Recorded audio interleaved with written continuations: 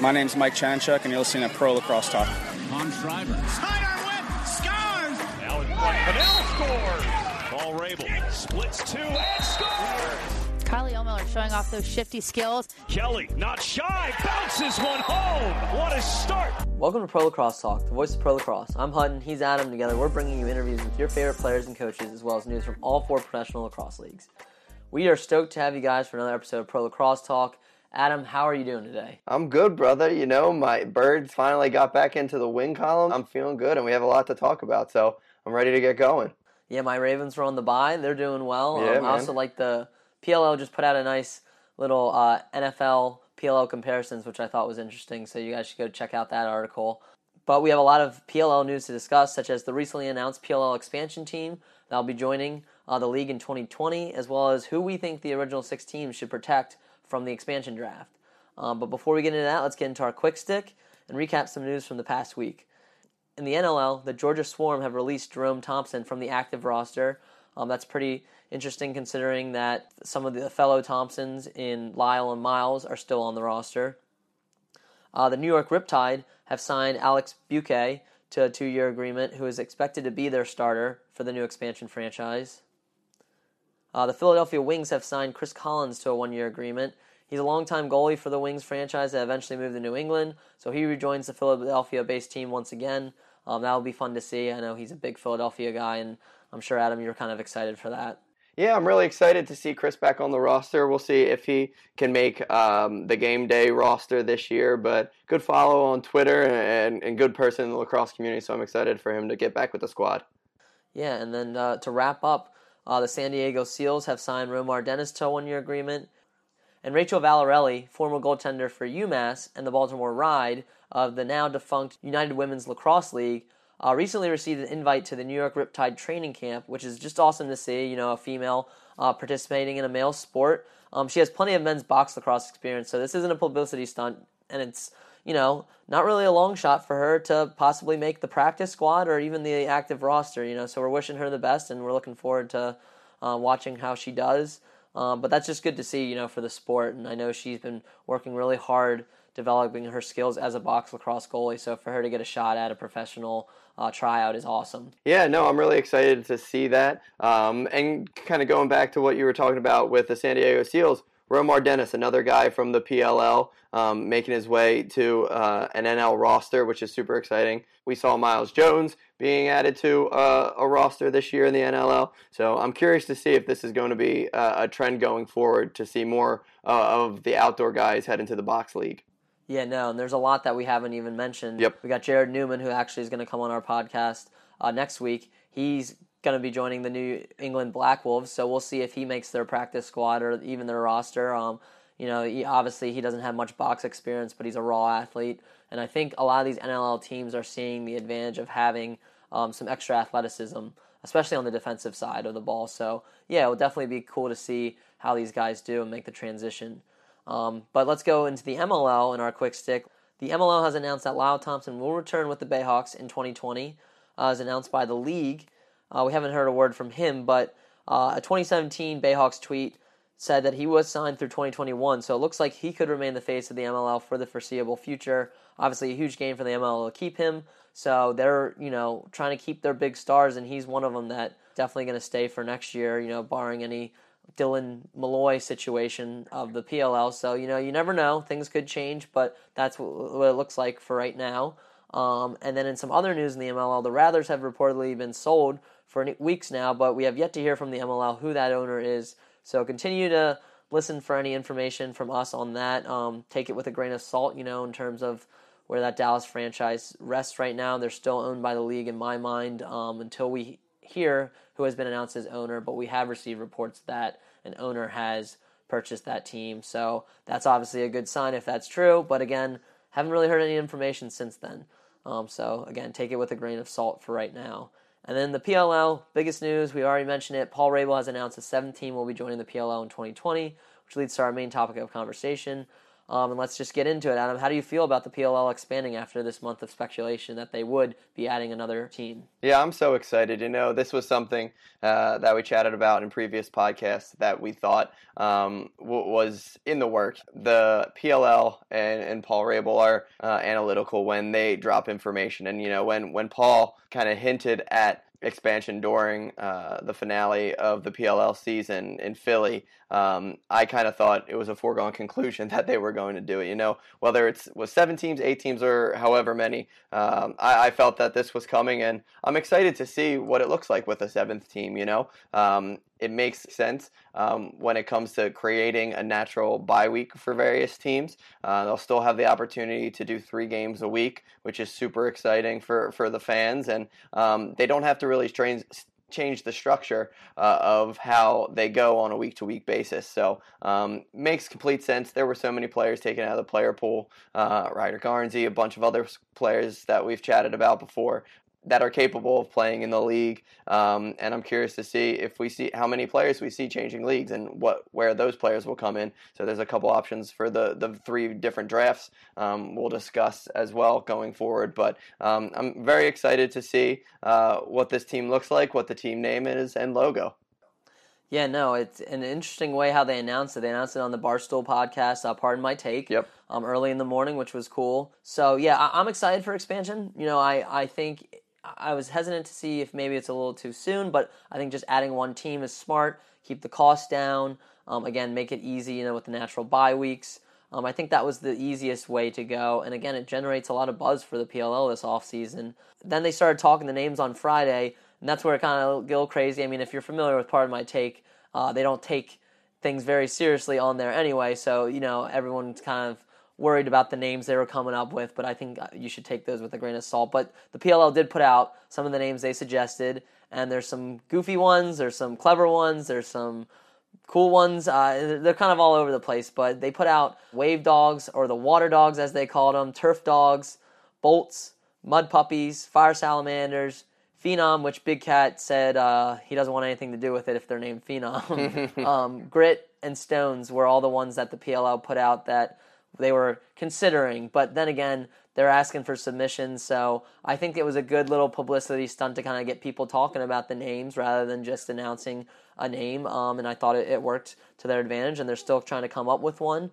But which ones do you think are best from either that list, or do you have any of your own that you think that they should consider? Yeah, I know when we were texting off pod, I mentioned the Water Dogs, and you weren't a big fan of that one, but I'm not. But from a Philly standpoint, I think it'd be cool if that roster was all Philly guys, and they were called the Water Dogs. Water. How would you spell that, Adam? Wooder, but it could be spelled the correct way, but it can be enunciated Water Dogs, which I'd be a big fan of. I've loved some of the content that fans have put in for Mud Puppies and Fire Salamanders. I don't think those would be the best choices at the moment, but I'm excited to see what goes forward. I don't know if any of these are actually the names. I know you're a fan of the Bolts, right?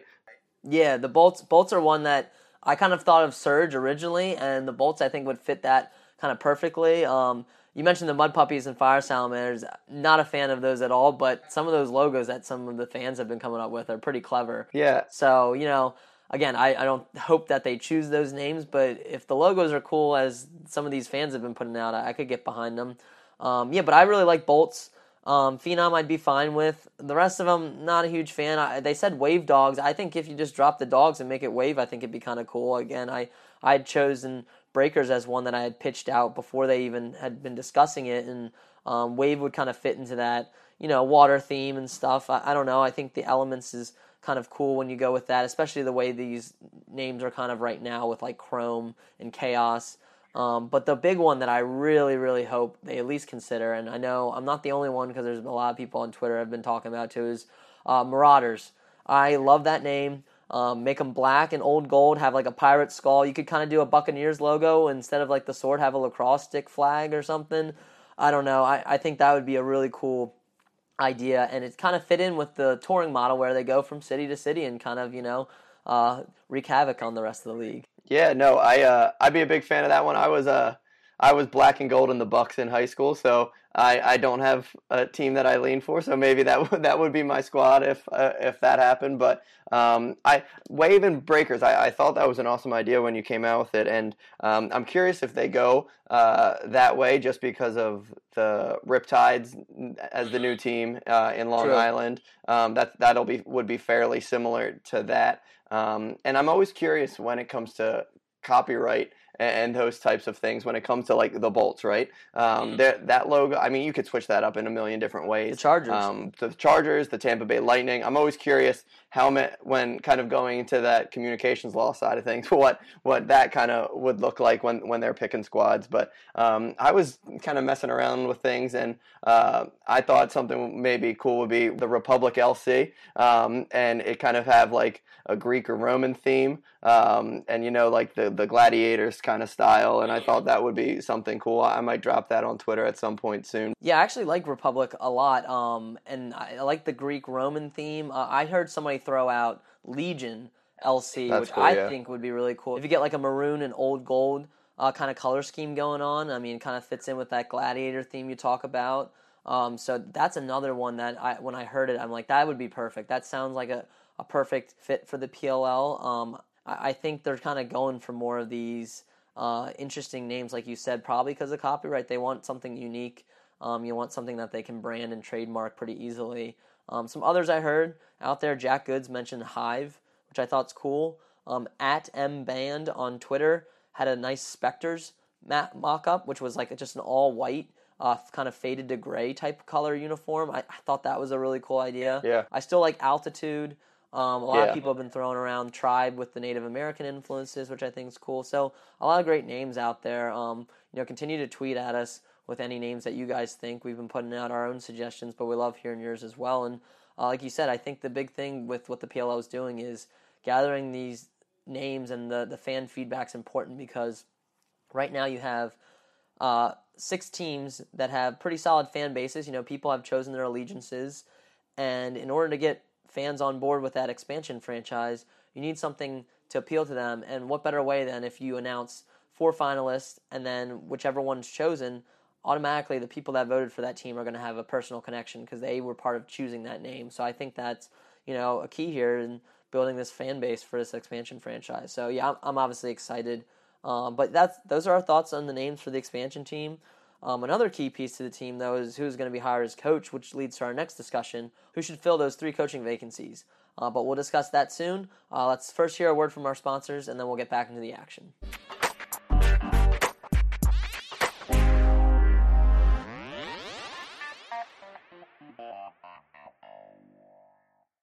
Today's show is being brought to you in part by Stitcher Premium. You can use Stitcher Premium to listen to shows ad-free, such as Conan O'Brien Needs a Friend, My Favorite Murder, Wolverine the Lost Trail, or our favorite, The Fantasy Footballers.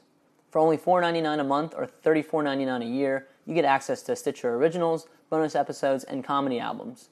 Better yet, if you go over to Stitcher.com/premium and use the promo code lacrosse today, you can get 1 month free. So head on over to Stitcher, sign up, and get your free trial today. All right, so welcome back. As we mentioned, there are now 3 coaching vacancies due to Dom Starsia stepping down as Chrome head coach, John Paul also stepping down as Atlas head coach and now in a new expansion franchise. As we know, Dom Starsia is joining the advisory board that he was actually supposed to join initially, and he decided he wanted to coach for a year, and the league let him do that, which was nice. He joins an advisory board led by Josh Sims, the head of lacrosse at the PLL.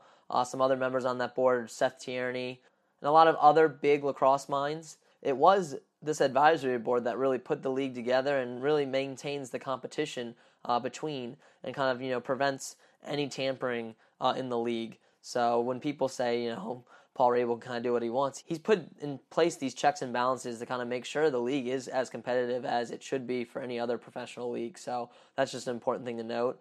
And then, John Paul stepping down, he cited that he wanted to spend more time with his family during the summer, which I think, is an honorable thing to do. So, good on him for recognizing that it's just not the best time for him. And hopefully the Atlas can find somebody to kind of fill that void. I think the Atlas kind of struggled with that a little bit, though, too. I think they need somebody maybe with a stronger voice to kind of get a lot of those personalities in check. It's a team with a lot of stars, and they were really favored to go far at the beginning of the season. I think you had a little bit of too many cooks in the kitchen, but let's discuss who we think is the best fit for each of these teams. So, Adam, what do you think about these 3 coaching vacancies, though, and how do you think the PLL should go about it? Yeah, it's super interesting to think about their process, right? These aren't separate entities in terms of owned franchises. So I'm just curious if they have a group of coaches that they have in mind, and are those coaches going to have the opportunities to pick which roster they'd like to coach? Does a coach like you saw Andy Shea at the Nets game with Paul Rabel? We don't know if that was, Paul hinted jokingly that he was trying to get Coach Shea on board with joining them this coming summer. But are those coaches going to have the opportunity to pick which roster they end up coaching? Or is it, you're becoming a coach for the PLL and they decide which roster would be a best fit for you? So I'm just super curious. We don't know kind of the breakdown of how the process is going to go. And that's something I'm curious to look into a little bit more. Yeah, we don't know if they're hiring these coaches for a specific job. Are they going to a Bear Davis and saying, "Hey, you can apply"? Are they going to a Bear Davis and say, "Hey, we'd like you to coach this expansion franchise"? Or are they trying to get them to join the league initially and then deciding that? But it's interesting. We don't really know that process, but we can at least speculate on who we think be a best fit for that. And it could be dependent on the coach. You know what I mean? Are they trying to pursue an Andy Shea or someone like that, or someone that's currently not coaching that we'll discuss now? Are they looking for a job and this would be the perfect stance and they don't care who that squad looks like, I really do think they're going to hire 3 people prior to the February draft, expansion draft. So I think we should start hearing more information on who they're looking at relatively soon in this fall season. So I don't know. That's why I've been thinking about, I know I put out my article on who should join the PLL as a coach, and I kind of gave my ideas, and after thinking about it a little bit more, I think a guy like Bear Davis has to be the head coach of this expansion franchise. He's done it before. He's built teams from the ground up, whether it was college or going in and really, transforming that Ohio Machine team.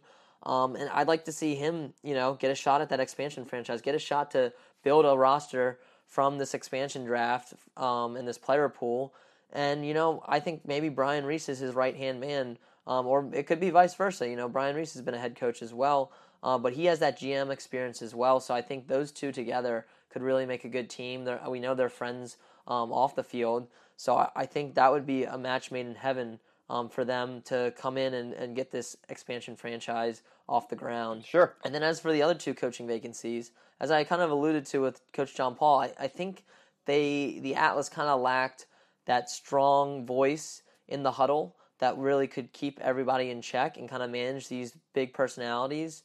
And really the guys that I put in my list a few weeks ago, I don't see any of them but Tony Resch really standing out and taking that Atlas team. There's too much talent on that defensive side of the ball for Coach Resch to go there and not do well. I think he would go there and really get them up to where they should be talent-wise and performance-wise.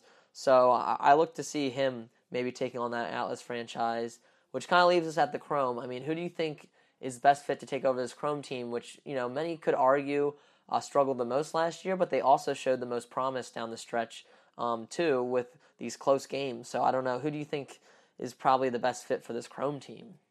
As I kind of mentioned earlier, I don't think it necessarily was just a joke when he talked about the opportunity of Andy Shea joining the league next year. And, looking at a person that took a program that wasn't a very strong program when he got there and turned them into perennial Ivy League contenders and then perennial national championship contenders, I don't see why a coach like Andy Shea wouldn't be a perfect fit for a Chrome team who has the pieces, as we'll talk about when we talk about who we'd like to protect in a couple minutes. They have the pieces, and I think Andy Shea would be a good option when it comes to putting those pieces together to create a strong outcome. Yeah, I think he would be a great fit. I'm just hesitant, with him being a D1 coach and having recruiting over the summer. Sure.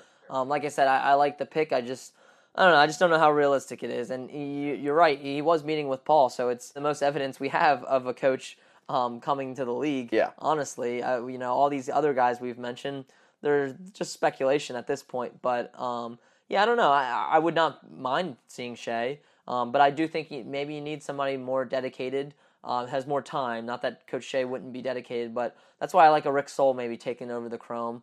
I think he's obviously looking for a job right now, and this would be a good stopgap job for him if he does want to get back into college coaching. Because right now we do, college programs, that is more where the coaching gigs are, but you just never know. I just want to push back just a little bit of that. I completely understand where you're coming from. The league is in infancy still, but if the players are looking at this as an opportunity to become full-time pros, I don't see why it couldn't be the same with the coaching staffs too. I can't argue with that. We wanted the league to go as professional as possible, and we need to view these gigs as desirable as a college coaching gig. So, I'm with you. I think that's a great point that you make there. And, these new coaches, whoever they are, will have their work cut out for them, because not only will they have to be focused on building a contender, but for the original six, deciding who to protect, and for this expansion franchise, who do you build your team around? So that kind of brings us to the ripple effect this expansion team will cause. Paul announced that there will be 3 drafts this spring, an expansion draft in February, an entry-level draft and player pool draft soon after, and then those joining the league from college will be drafted in April on NBC Sports. So he announced that teams can only protect 10 players, which is not a lot to protect on a 24-man roster. So we both had our kind of ideas. We decided to take 3 teams each. I took the Whip Snakes, the Chrome, and the Archers. You took the Redwoods, Atlas, and the Chaos. So why don't we start with the Redwoods, which I think is probably the toughest team to kind of keep together. Who are the 10 players that you think the Redwoods should protect from this expansion draft? This was the roster, like you said, I had the toughest time with. When it came down to it, I think there were, obviously these rosters are stacked, and there were 14 or 15 guys that I kind of had in my initial list before I got it down to a 10 begrudgingly. But kind of on the defensive side of the ball, that was the bread and butter, right? They made it to the championship by shutting down a guy like Connor Fields on the Chaos, and they had a fantastic defense that got them to that championship game. So that's kind of where I started. I know they have some prolific scoring as well, but guys like Matt Landis, Larkin Kemp, Eddie Glazner, Garrett Epple were 4 guys that I looked at right away to say I'm going to keep. And I know it's an offensive league, but defense was one of the main reasons they got to the championship. So those were 4 guys on my list. Jules Heningberg, obviously. Brent Adams was one that I put on there. I thought he was an intriguing player throughout the year that really made strides going down to the end of the season. So I added him, Wes Berg. Another big one that most fans wouldn't be surprised was the guy I chatted about earlier that they got out of the player pool, ironically, and that's Ryder Garnsey. He's one of the budding stars of this league. And then it came down to 4 other players, and that was the 2 Sergios, Perkovic and Salcido, Matt Cavanaugh, and then Rookie of the Year, Tim Troutner. And looking at it, I think you have to bring Timmy back. Stud in cage, rookie, really strong performance this year. Kept them in some games that they might have should have won early on in the season. So that brought me down to 2 spots, and I got to keep Perk. I know he was a fantastic player at the end of the season for them, and really came alive, and I think he has a lot to prove going into next year. And I think I'm going to have to keep 2 Sergios, to be honest with you. I think Salcido is a very unique player that can bring a lot to the table. Obviously, Matt Cavanaugh's a stud, right? Sergio Salcido is sneaky good, and I don't think he was talked about enough this year in a lot of circumstances. So that's my 10. I know that could change if we had potted tomorrow, to be honest with you, but yeah. I think that's who I'm going to go with. Interesting. I like that list. There's a few guys I would change out. Like I think Larkin Kemp might be the odd man out for that defense. Again, Salcido's tough for me. I definitely want to keep him too, but I would go Cavanaugh because you mentioned Cavanaugh's a guy that's probably going to be favored by these teams, and so I look at it as you got to pick the guys that you don't want to lose at all. And then 2 big guys we didn't mention, might be on the outside looking in terms of having to go through this expansion draft are Kyle Harrison and Greg Renlian. I would add Grenlian to my list probably. So instead of Larkin, Kemp, and Salcido, I'd probably go Kavanaugh and Grenlian. But, it's tough. It's tough. It's going to be tough for the Redwoods. I think we said it's going to be the hardest for them.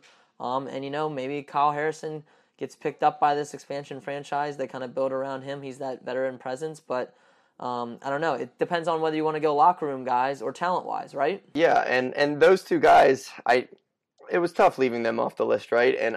But as a coach and or GM of these teams, I'm looking at the long term. Obviously, I think Beast, one of the best of all time, right? He is face off. He is the face of the face off at this point in lacrosse when it comes to history. But he was injured so much last year. I think these guys that I mentioned are just going to be around longer, and I know that's a tough way to look at it. And same with Kyle Harrison, one of the best to ever put on pads. But I think if you're looking at longevity, and to be honest with you, production this year, I don't think they produced to the same capacity of some of the guys that I mentioned, because we don't know the dynamic of teams, right? And we do to an extent, but there could be some guys that coaches have been grooming in practice, and you see that every year in whether it's the NBA in the G League, whether it's practice squads in the NFL. You see players that you weren't necessarily thinking of come in the next year after being in a program for a year and become studs themselves. So I'm curious and that may not be the case for the Redwoods, I know, but I'm curious to see. There are going to be some surprises, whether it's the Redwoods or other squads, and we'll keep going. I won't keep talking about the Woods, but we're going to see surprises when it comes to a few of the players, and that's why the fodder and the debate is so fun, and that's why this league has been doing so well so far. No, yeah, and I mean, the other thing is, even if these players do go unprotected, not guaranteed they're going to be drafted, not guaranteed that they won't join their teams, even if they are drafted. We've seen, we just saw in the NL expansion draft, a lot of players were drafted by the Riptide and the Nighthawks, and then they were used as trade bait. Yep. And so what they were doing is they were trading them back to their original teams and getting some draft picks out of it and stuff. So I think we might see that, because there's some other guys we didn't even mention, like Joe Sexton and John Sexton and Joe Walters are two studs that I could also see Coach Nat St. Laurent easily wanting to protect. And, maybe he lets some other guys test the market. It's tough. I think, like we said, the Redwoods is the toughest one, and that kind of brings us to our next tough one, which is the Whip Snakes. So I had the pleasure of coming up with this list, which was also tough, trying to decide which defending champs you keep. But I went with Kyle Bernlohr, best goalie in the league last year. You gotta keep him. Yep. Matt Rambo, obviously MVP. Michael Earhart, Mike Chanichuk, Bryce Young, Joe Nardella, Matt Dunn, and then Ryan Drenner. So that's 8 right now, and that's when it starts to get a little tricky. I think you got to keep Jake Bernhardt. He's one of the best two-way minis in the league. And then, that leaves one spot left for me, and I was going back and forth between Connor Kelly and Ben Reeves, and I'll be honest, I couldn't decide, because I think Ben Reeves is a better player, but Connor Kelly really came into his own later in the year. He has more chemistry, obviously, with some of those Maryland guys. I don't know if you can find a way to decide between one of them, and maybe you keep both of them and you let a guy like a Bryce Young test the market, but you don't want to lose that defensive core either. So I don't know. It's tricky. And there's guys, again, like I didn't even mention, like Drew Snyder, John Haas, who came up big during the year for them. Tim Muller is another guy who I think is very underrated, on the defensive side of the ball. Same with, there's guys like Jay Carlson and Brett Schmidt who also made an impact, but I think, those guys are guys that you just have to let test that expansion draft. So, again, another tough one for me. That Connor Kelly, Ben Reeves debate for me is probably the one that we're going to be talking about a lot. I don't know. What did you think of my list? Even though I kind of cheated with that last one. We talked about the opportunity for the expansion teams to trade to get picks or other players that they were interested in when drafting a player that was unprotected. But we haven't thought about it vice versa, right? What if a coach of the new expansion franchise really wants Ben Reeves, and we know that, and the Whip Snakes know that, and are thinking about picking someone out, keeping someone else there? Could they kind of go the reverse and protect a player they know a team would be interested in getting, and use that to then trade for picks. So Ben Reeves, I know we talked about Matt Cavanaugh, but he's another guy you can build a team around. And I'm curious to see if he is protected. Strong list. There's not many things I can say when it comes to things I would do differently, but Bryce Young, I think you have to keep Bryce Young in this situation. He was a stud for them on the defensive side of the ball, and your list is fairly offensive minded when it comes to it so far. So you have to keep at least a couple pieces of that defense intact to go for that back-to-back championship. And it's funny you mentioned building a team around Ben Reeves. If they do unprotect him and he gets drafted, he'd be a perfect guy for Andy Shea to build his expansion team around. Yep, that's exactly what I was thinking in my mind, to be honest with you. So, his former Tewaaraton NCAA champion winning attackman, I think that would be a match made in heaven. Who knows if we'll see it, but let's keep moving. I'm going to go with my Archers now and discuss that team, because you kind of hit on something where you said you could see teams protecting players that they know they want to trade. And that's kind of how I feel about the Archers, because you have a two-goalie system in Drew Adams and Adam Gittleman. Both of those guys could be starters in the league. So logic might be, well, you keep one of them and then you let the other one go in the expansion draft. And I would say if you're a coach, you're keeping both of them, because then you have that trade bait where if you do decide to stick with one guy, whether it's Adams or Gittleman, and I think both are phenomenal goalies that you could go with, there you go. You trade them to that expansion franchise if they're not content with the goalie they drafted, and you have your franchise goalie, because either of those guys, I think, could perform. And maybe you hold on to them beginning of the season, and then midway through the season you trade them. Who knows? But those are the guys I started my Archers list off with, is keeping those two goalies. So that's two off the bat for me. Then obviously Will Manny, Marcus Holman are two guys that you got to keep. Tom Schreiber. There you're at 5, and then I really was, again, I kind of went with your Redwoods theory and keeping that defensive core. So I had Matt McMahon, Mike Simon, and Jackson Place on this list, and then you kind of keep your main D guys on that roster. That was a defense that was so dominant last year under Coach Resch. So right away I'm already at 8 guys here, which leaves me with my final 2 in Scott Ratliff, obviously runner-up for LSM of the year, and Dominic Alexander, who is a defensive midi that really just can't be replaced. He won, defensive midi, short stick defensive midi of the year. So that's my 10 for the Archers. But I left off a lot of offensive guys, in like Ryan Ambler, Chris Cuccinello.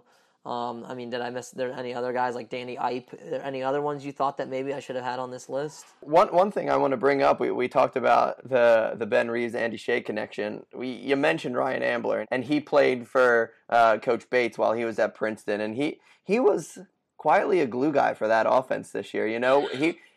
We saw it in our PLT fantasy. He came up big at the latter parts of the season in a couple of those games. And he may not be as flashy as some of those big name guys we had mentioned, but he is a fantastic player on the offensive side of the ball. And I wholeheartedly could see him being one of the 10 selected. Yeah, no, I agree. And he was tough. He was on my bubble for sure. And another guy who was on my bubble that I didn't mention because I think it kind of is going to be where they're going to go is Stephen Kelly. Yep. I think it's going to say a lot if they decide to protect Stephen Kelly or not. Because I guarantee if Stephen Kelly enters this expansion draft, the expansion team's going to pick him up. I really feel like, why not? He's obviously kind of struggled at the beginning of the season, but he came on strong late in the season. He's a good face-off guy. And if they do leave him unprotected, that kind of shows me that they're going all in on T.D. Ierlan in the draft with their number 1 pick. Whereas if they protect him, then maybe do they use Stephen Kelly as trade bait? It's interesting. There's a lot of strategy that goes into it. It's almost like you're not just picking the top 10 players on your team.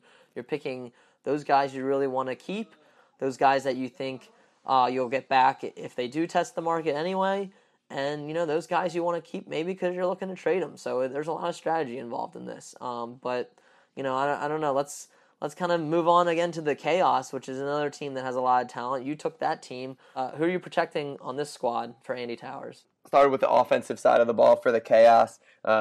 Deemer Class, Connor Fields, Jake Fricaro, Miles Jones were the first couple names that came to mind when I was looking at the Chaos roster. Then you look at the defensive side of the ball.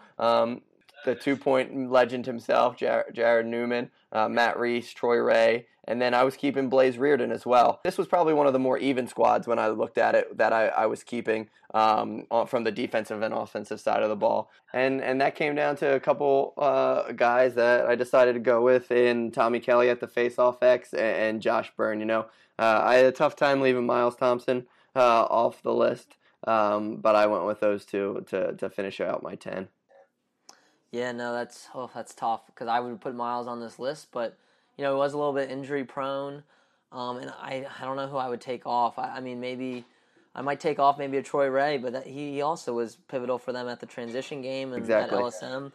So, that's tough. It's not easy. I don't envy these coaches, and that's why I kind of wish maybe the league would have given them 12 to 13 spots to kind of keep guys because.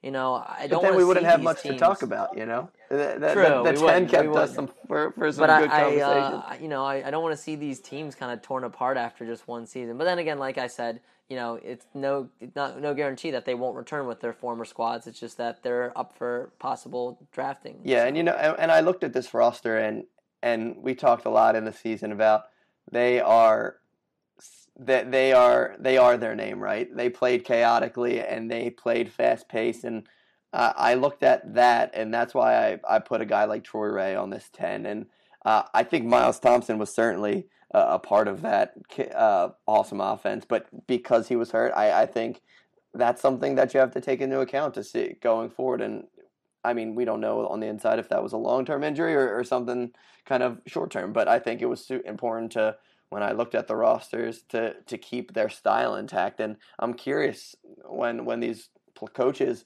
are looking at these rosters about how their style is going to change, because there are 3 squads that have open coaching vacancies, as we said, and how different are their styles going to look? Are they going to look stylistically because of those coaching changes? That's something I took into account when building this Chaos 10. And yeah, you mentioned the coaching vacancies. So let's discuss these 2 teams that do have openings at the coaching position. Why don't you talk me through this Atlas team, and who do you think the eventual coach of the Atlas should protect?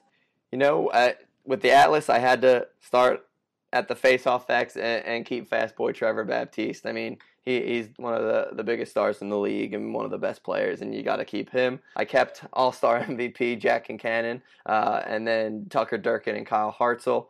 On the offensive side of the ball, I ended up going with Ryan Brown, Connor Busick, Joel Tinney, Eric Law, Kieran McCardle, and then I kept Paul Rabel. He's the face of the league. I don't foresee him changing squads after 1 year. He's Atlas through and through, and I expect him to be on that roster next year going forward.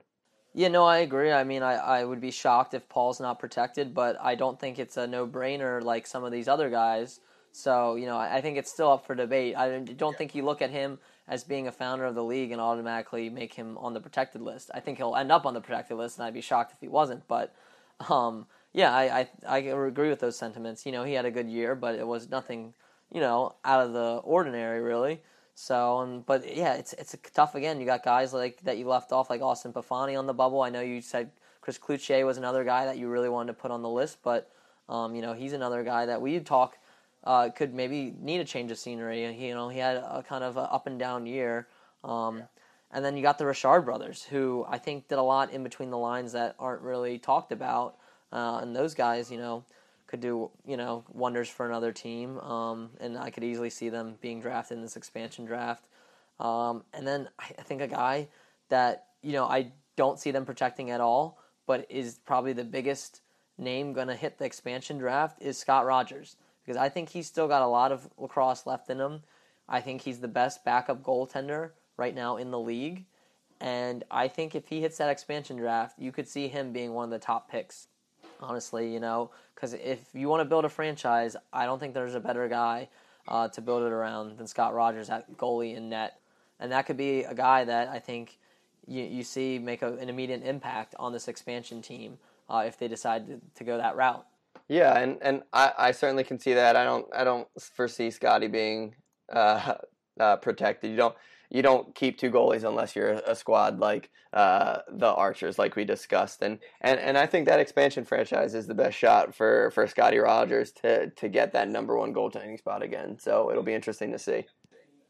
Yeah, no, absolutely. And that kind of brings us to our final team in the Chrome, because I'll start off right at the bat. I did not decide to keep any of their goaltenders. I think you kind of can build around Galloway or Queener, or even, as we talked about, Alex Reddy.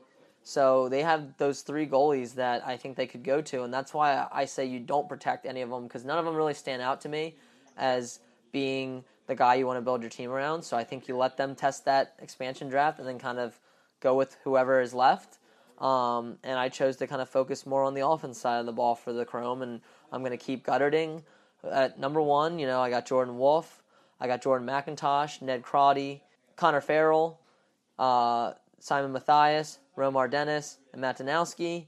And then I rounded it out with Joel White and Joe Fletcher on the defensive end for my team. On my bubble was John Rannigan. I really wanted to add him, but I just couldn't add him over some of those other guys. And, even a Drew Simino at the face-off X, I think you leave him unprotected, but I think he's going to be a hot commodity in terms of face-off. If you see him, Stephen Kelly, and maybe Brendan Fowler go unprotected, it's really going to be up to this coach of this expansion franchise to decide what type of face-off guy he wants, and kind of look at, these guys' resumes that, they all kind of struggled at some points this year, but they have tremendous resumes, and I think they could step in and do wonders for a team at the X. Yeah, I honestly, looking over the roster, I don't see many other players I would switch out for those 10. So I'd have to agree with you. I might, just because of age, John Rannigan, I might look at over a guy like Matt Danowski. But heck, he could be a player coach. Does he count if it's going off of what you said? Does he count if he's also on the roster as a coach? I don't know. Maybe that's the loophole around this, Hutton. Yeah, who knows? Can Matt Danowski become the coach and then not have to worry about protecting himself? But who knows? And that was a fun thing that I threw out. I'd love to see it happen. I think the odds are probably slim to none, but who knows? And I kind of have to agree with you. With Matt Danowski's age, maybe you do let him test the market, and even if he does get picked up by this expansion team, you might be able to trade for him on a nicer, friendlier trade than, say, a John Rannigan if he does go to another team. Exactly. But that wraps up who we think should be protected. It's been fun talking, and we could talk all day about these squads and who we think is most deserving of staying on. And again, like we said, just because they get released to this expansion draft doesn't mean they won't be rejoining their teams either. But yeah, we'll enjoy discussing this throughout the off season. It'll be awesome to see what coaches are hired for these positions. I think that's probably what we're going to see next following this expansion franchise's name and color scheme announced. Yep. Once that's announced, I think you'll see some more coaching decisions kind of fall into place, and we'll be continuing our interviews throughout the off season. We recently had Connor Busick on of the Atlas and CJ Costabile of the Bayhawks on in an upcoming episode with Jared Newman of the Chaos, so keep a listen for that. I also have my article on the championship-winning brothers Jake Bernhardt and Jesse Bernhardt, who earlier this summer lost their father, and both ended up, overcoming that situation that they had to go through and winning championships in their respective leagues. So stay tuned for that. That was really awesome for me to write and tell their story. The Bernhardts are one of the best lacrosse family in the sport. I really owe them a lot for letting me share their story with, the rest of the lacrosse world. So kudos to them, and I look forward to releasing that for all of you. But yeah, we've been excited this PLL off season. It's given us a lot of what we hoped, in terms of expansion and stuff to talk about. So any parting words, Adam? It's been an exciting offseason thus far when it comes to the PLL, and it's been positive thus far for the MLL when it comes to Lyle staying in the league and the Bayhawks, and hopefully we'll have some news when it comes to who the new owner of the Rattlers are and what the league has in store going forward for them too. It's been a lot more information coming out from the PLL side. Let's hope to get some more info from the MLO going forward as well. Yeah, no, certainly, and it will be interesting to see which players, join the various leagues, and that will also play a part into, how this expansion franchise possibly drafts. So, we'll definitely be looking out for that, and, we hope you enjoy this episode, and tune in next time to Pro Lacrosse Talk.